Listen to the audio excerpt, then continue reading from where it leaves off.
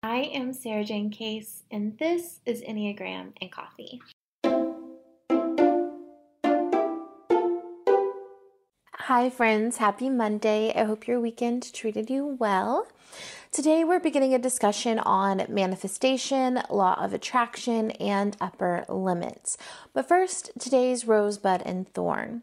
My rose today is that I am recording this on Friday on kind of what has been a week of grief for me, and I am gearing up to go to a grief group, and it was very serendipitous. Like, I just happened to feel like I was craving some sense of spirituality, some sense of spiritual community.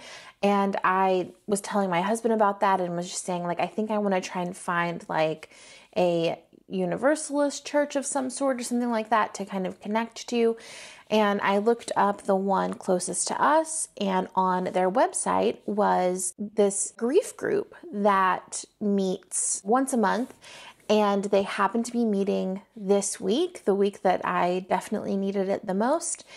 And I signed up and I'm headed that way. And the really cool thing is that they don't normally meet this week of the month. They usually meet on a different week of the month. And they just happen to be meeting this week, this month of all months. It felt very much like everything is working together for this to happen. And I'm really looking forward to that. My thorn is that grief is untamable. Like, I don't like feeling out of control or out of sorts in this way. And it's a bummer. My bud is that I am going on an anniversary trip, just a little baby trip in, I guess, this weekend that you're listening to this. It'll be just 2 nights, and I'm really looking forward to having some time with my husband, just like uninterrupted. Y'all, we have not had much time together lately because he's in school full-time, working full-time. I'm working. It just feels like we were making intentional time to connect. Like, we're having coffee together every morning. We find those pockets of time. We go on a date every week. But there's still just like there's just nothing else like getting to just hang out with your partner indefinitely. And I'm really looking forward to that. Okay, let's get into today's episode. Now, before we jump into thoughts and feelings about the topic, let's define the terms that we're discussing and have a discussion around how they play together. So the first is law of attraction. Law of attraction is the belief that positive or negative thoughts produce positive or negative experiences in a person's life. Then manifestation is the kind of display of emotion or feeling or something theoretical made real. It's often used to describe like a desire coming to fruition through the power of thought, or even something that you're not desiring coming to fruition because you're thinking about it. Then we have upper limits, which is the highest possible value. And in this conversation, it's the most that we think we're capable of achieving, earning, or becoming. Now, the term law of attraction was coined in 1906 by author and occultist William Walter Atkinson. He claimed that our thoughts carried vibrations that attracted their energetic equal to us. Thus, our reality was a manifestation of our thoughts. Now, this concept was brought to the masses by Jerry and Esther Hicks in 1986. Esther claims to be channeling the messages from a group of non-physical beings that were given the name Abraham. Through this, Esther took on the persona of Abraham and shared with people how to raise their energetic vibration and attract the life that they desire for themselves. So, let's talk about kind of what this looks like in practicality. So, it's essentially the belief that our thoughts create our reality, negative or positive, and that we have access to anything that we want to have, anything bad that comes into our life we've drawn to us, and anything good that we have in our life is drawn to us, and that we can create the good and have anything that we want of infinite possibility if we control our thoughts. Now, let's get into my concerns with this. First, you kind of have to believe in ghosts and spirits for the literal interpretation of this to work for you. Like, you have to believe, like, most of the people who have created this framework have this kind of sense of like Abraham being an all-knowing being that is channeled through Esther. There's also, like the originator of law of attraction was an occultist, and like these kind of things, this like level of literal, spiritual, ghostly kind of stuff, I just don't believe in. So I think there's some element of it feels a little made up. But I will get into some of the science behind it. And then I personally am like, let's take the science and leave the pseudoscience. I am not here to like yuck anyone's yum. Like if you are like, yeah, I totally believe in like ghosts and spirits and like channeling and the dead talking to me, like, cool. That's your thing. I'm not judging you. I just like don't believe it's real. I can't make myself believe it's real. And I'm okay with that. I just, I'm not here to like judge you guys, but it's not for me. The second, the bigger concern that I have here is that it ignores privilege. Many of the law of attraction teachers out there are white people who grew up in middle-class homes, who parents helped them apply for college, who parents paid for their first house, like things that they're pretending they manifested is actually just their privilege, things that they were given because of where they were placed in society. And claiming that our thoughts create our reality ignores systemic oppression in almost every possible way, right? You're saying, if these bad things are happening to you, you created that with your mind. And that's pretty messed up. So I'm kind of jumping ahead of myself here. So let's talk about privilege first. Privilege is simply the idea that some of us get a head start. And we get a head start in a million ways, right? You get a head start when you were born white. You get a head start when you're born male. You get a head start when you're born into a loving, kind family. You get a head start when when you're not a first generation college student and your parents know what it's like to apply for college and how to get scholarships. You definitely get a head start if your parents saved for your college tuition and you had someone to pay for your college. You get a head start if you had someone to help you with your homework at the end of the day. And we all have different head starts. My husband is a white male born into a middle-class family who's, received inheritance from family members who have passed away and had less love in his life than I received. I've been homeless with my family. I've lived in trailer parks. I grew up with like verbally abusive parental figures, like step parents. We've run the gamut of trauma over here. I'm not going to list all of it out for you. We've run the gamut of trauma and poverty.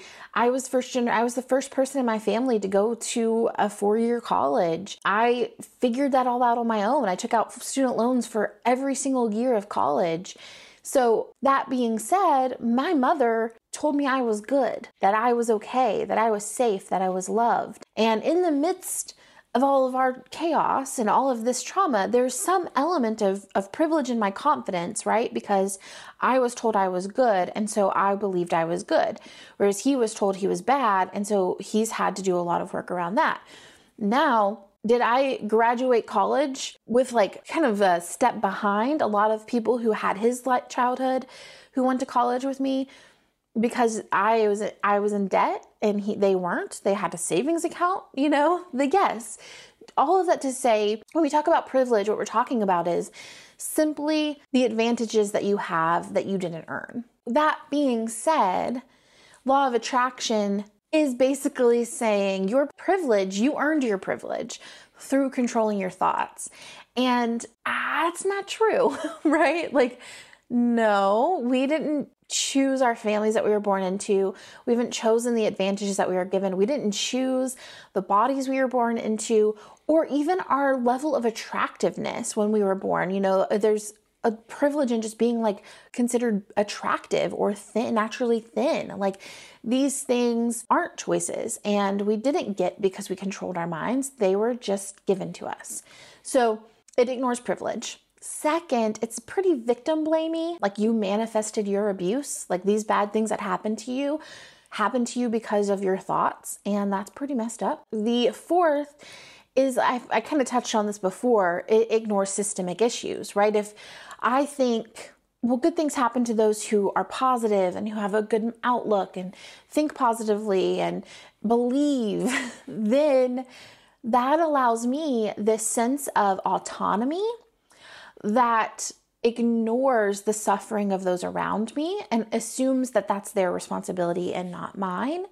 And if I look at that suffering, then I'm putting myself into a negative headspace, and therefore I won't manifest the wealth that I deserve. I don't like that, right? Like, who I am, who I want to be in the world, believes that everyone deserves love, everyone deserves safety, everyone deserves shelter and food. Like, the basic human rights belong to all of us.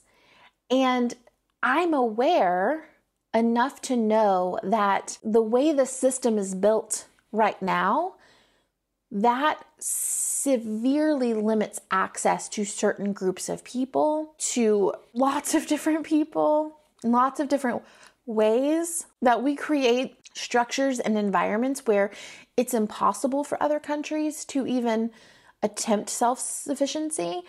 I don't want to pretend like that's not happening or that it's their fault, right? I want to be able to look at that and do what I need to do appropriately to make sure that people aren't suffering around me while I just kind of like, I manifested joy today. Like, feels really messed up. The next reason, kind of lightening it back up a little bit, but also kind of not, is it is an anxious mind's nightmare.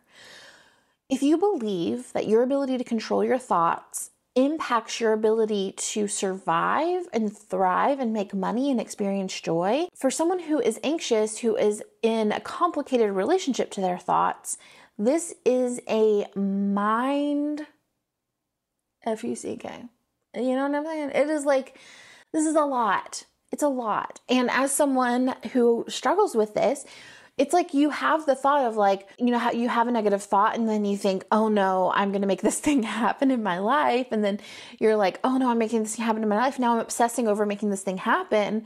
And then that's going to make it happen. And it's like, it just feeds itself. And it's just a whirlwind of anxiety and a whirlwind of just not being in an even more complicated relationship to your mind and your thoughts and not trusting yourself and doubting and just kind of overthinking and over ruminating. And then like, if you're on the 7 side of this, you know, and you feel like you have to be positive already, you feel like that's the only thing that you can do. It just, it breeds that toxic positivity that 7s can succumb to, which is like, don't bring any negativity into my headspace. And then when negativity comes in, like, how do I frantically make this go away? It can be a real petri dish for toxic positivity and anxious thoughts. And finally, I kind of jumped ahead of myself again. The final point is it teaches you to suppress negative emotions, which can be harmful to not only our mental health, but also our physical health. Like, suppressing negative emotions is not the game.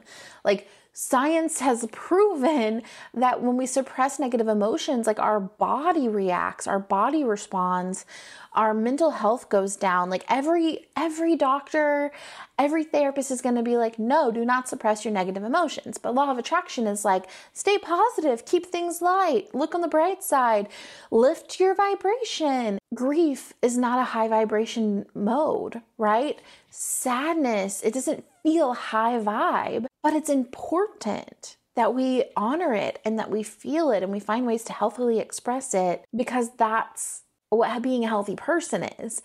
And so I just want to be clear that ignoring or suppressing or eliminating our negative emotions is not the goal, right? The goal is to healthily move through our negative emotions so that it's more integrated, that we're allowed to be human and be fully complex. However, all of these concerns are very real. Well, what can we take away from the concepts of this, the concepts of law of attraction, the concepts of manifestation, in turn, and like hold on to the positive, right? Without kind of succumbing to all of the nonsense. So first is the idea of a growth mindset, believing that you can become who you want to be if you keep trying. they did a study on like two groups of kids which of the kids continued to grow and to learn and get better, and which of the kids quit or gave up. And it really came down to the ones who kept going believed they could improve, and the ones who gave up believed that they were as smart as they would ever be and that they were like capped out. And so kind of the difference in question being, what do I need to learn to do the things that I want to do? Or am I good enough to do the things I want to do? So part of the positivity in law of attraction is simply the belief that you can be who you want to be and that you can get anywhere no matter where you start. And there's something really great about that, right? Like there are amazing stories of people born into poverty who get out of it, who work through their trauma, who make the most out of their life and become these like incredible activists, incredible CEOs, and they get out of it and they make their own way. They kind of heal those family wounds and do their own thing. And that comes from a growth mindset, the belief that where you are isn't where you stop. And that's beautiful and incredible.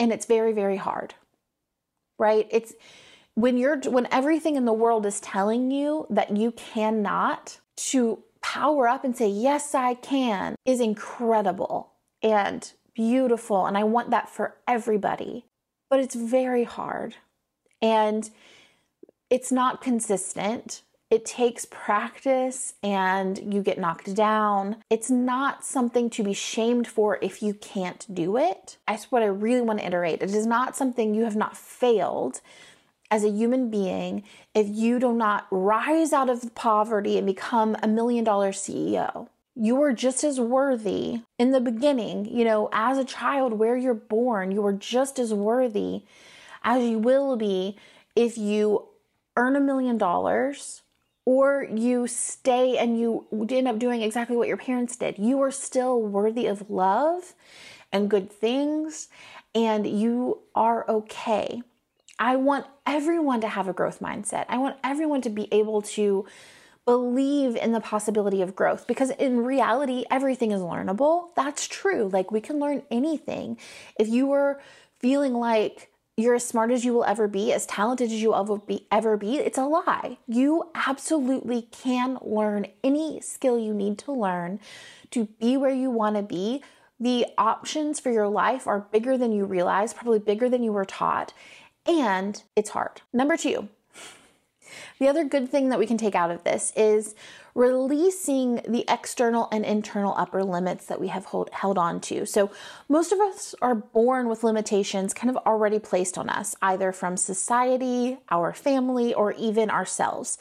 It's this belief that we can manifest this sense of, I can have some good things, but like there's a limit to what that is for me. It's usually the limit around like what we've seen achieved in around us, So we have this limit, and the belief that we can manifest does open up the possibility that we are able to do more than we thought we could do, right? It kind of gives us this sense of belief, this idea that we can have more than the people that we've seen have, that just because my parents were limited at this income bracket doesn't mean that I have to be limited to that income bracket. And there's something really great about enlisting that belief, holding that belief, because without belief, we can't do, right? We have to kind of believe that it's possible on just a practical level, or we're not going to ask for what we need. We're not going to negotiate higher salaries. If everyone in your family has made $30,000 a year for your whole life, when you get a job, $30,000 a year feels like what you are supposed to get paid. And maybe someone doing the same job as you, who's working next to you, is getting paid $50,000 a year just because they asked, because they said that's what they needed. And unless we believe that we deserve that money, we're not going to ask for it. Now, that being said, there's something to be said about transparency and how much we get paid so that these inequalities don't exist. That's again where we're looking at systemic versus personal. Law of attraction is so much about self-responsibility, which I'm a big fan of. However, we can't have self-responsibility that ignores systemic oppression. And when we look at these two things together, when we're talking about salary and internal upper limits, there's some element of, yes, there's an upper upper limit that I've placed on myself that I'm responsible for. But if I don't know what's happening around me, I also don't know what to ask for. So it goes together. So we need to work on our own internal upper limits, but also we need to work on transparency in how these businesses are operating and how much they're paying their employees. Next, when you know what you want, you can make a plan to get there and even subconsciously make the decisions you need to get where you want to go. So when we think about law of attraction, a lot of times people do, you do visioning practices, which I do and I teach these visioning practices of like best case scenario, like where do I want to be in 5 years? What am I calling into my life? Being really specific, doing it in real time. And these are things I do and these are things I teach. And the reason that I do them and teach them is not because I believe my ghost guides are bringing these things into my life because I'm keeping my vibration high. I am doing these things because if we know where we want to go, we're more inclined to take the steps to get there. Even unconsciously, if we have claimed it for ourselves, we store that away in some part of our minds. And then when decisions come to us, we make the decisions we make that get us to where we intend to go. It's just more likely that we will do the things that we want to do because we've said we intend to do them. It's, I think, a little bit more practical than woo, in my opinion. Then the final piece here is that positive thinking is proven to work, right? There are studies that show that positive thinking can boost your immune system, relieve chronic stress. It can reduce anxiety. Visualizations, positive self-talk do reduce negative thinking and intrusive thoughts. There's also evidence that positive people are happier and less likely to engage in unhealthy behaviors. Happiness promotes success in health, work, and relationships. Like those are all proven scientifically. And my only problem with positive thinking and like worshiping at the altar of positive thinking, which we know I've done. My only concern here is that we're doing that at the expense of our own reality, ignoring our own pain, escaping our pain in unhealthy, unhelpful ways, ignoring the pain and suffering of others, and believing that we don't all belong to each other. So that being said, positive thinking is a beautiful skill that is perfectly in relationship to honoring and naming our emotions, the truth of how we're feeling, the truth of our limitations, the truth of the limitations of other people, honoring and respecting that while believing in the good of the world, believing in the good of humanity, and the possibilities available to us. And I have a fifth point here. The kind of the actual last point of things that we can take away from this is I do think there's something really beautiful about believing that you aren't in this alone, that there is something really supportive about giving up control to the universe or to God or to vibration, whatever that is to you, whatever form of like higher power you're thinking of. I think there is something really beautiful about that, of just saying like, there is some benevolent being looking out for me and that things are going to work together for my good. And that makes it a heck of a lot easier to feel positive, to feel supported, to have hope. And I think that makes sense. I think that's legitimate and significant amount of, if you ever go to AA or any kind of support group like that, know that they ask you to have a higher power. You get to define what that higher power means. But you ultimately, the whole point being is like, I can't control this. I have to release control here. And I think that there's something really beautiful about that. So Sarah Jane, why are we even talking about this? If you're like not the biggest fan, which like I said, I have complicated relationship pros and cons here, but why are we talking about this? First, I just want to discuss the downfalls of this theory that is widely accepted and ignores the privilege that many people have who are teaching this. And I know that a lot of us are online and are investing in online programs and coaches of like people who were born rich and white, who are teaching you how to make money through the law of attraction, which is just like, I believe it, but really like their parents are paying their mortgage. Like, I just want to be really honest with you, that's sometimes what's going on. So be careful, but also own your own privilege, right? If we're going to do these law of attraction things, own where you started because like, let's not pretend like your safe childhood was manifested. You didn't choose that. That was given to you. Second, to explore how we can use this tool well to benefit our lives instead of just qualifying the experience of others. So I think this is an amazing tool. I think believing in manifestation, exploring your upper limits and kind of pushing through those upper limits is incredibly important, especially for marginalized groups, because you are given a lot of upper limits. And unfortunately, until society changes, your work will be in pushing through your upper limits. Like, and I'm sorry, that freaking sucks. And if I can support you in feeling confident in pushing through those upper limits, asking for more, believing you're worthy of more, I would love to do that. So how do we do this well? First, we need to know where we're going, have a vision for where we want to be going, allow yourself to feel your feelings, but also allow yourself access to belief, dream up your best case scenario, but I really recommend planning only for the next 6 months. Don't make your 3-month vision your goals. Make your goals for the next 6 months. How can I get 10% closer to that 3-year vision? How can I actually take action on the things that I think I'd like instead of waiting for them to come to me? 4, own your privilege, period. Just like own where you come from and then fight for other people and their rights. Fight for transparency in salary negotiations.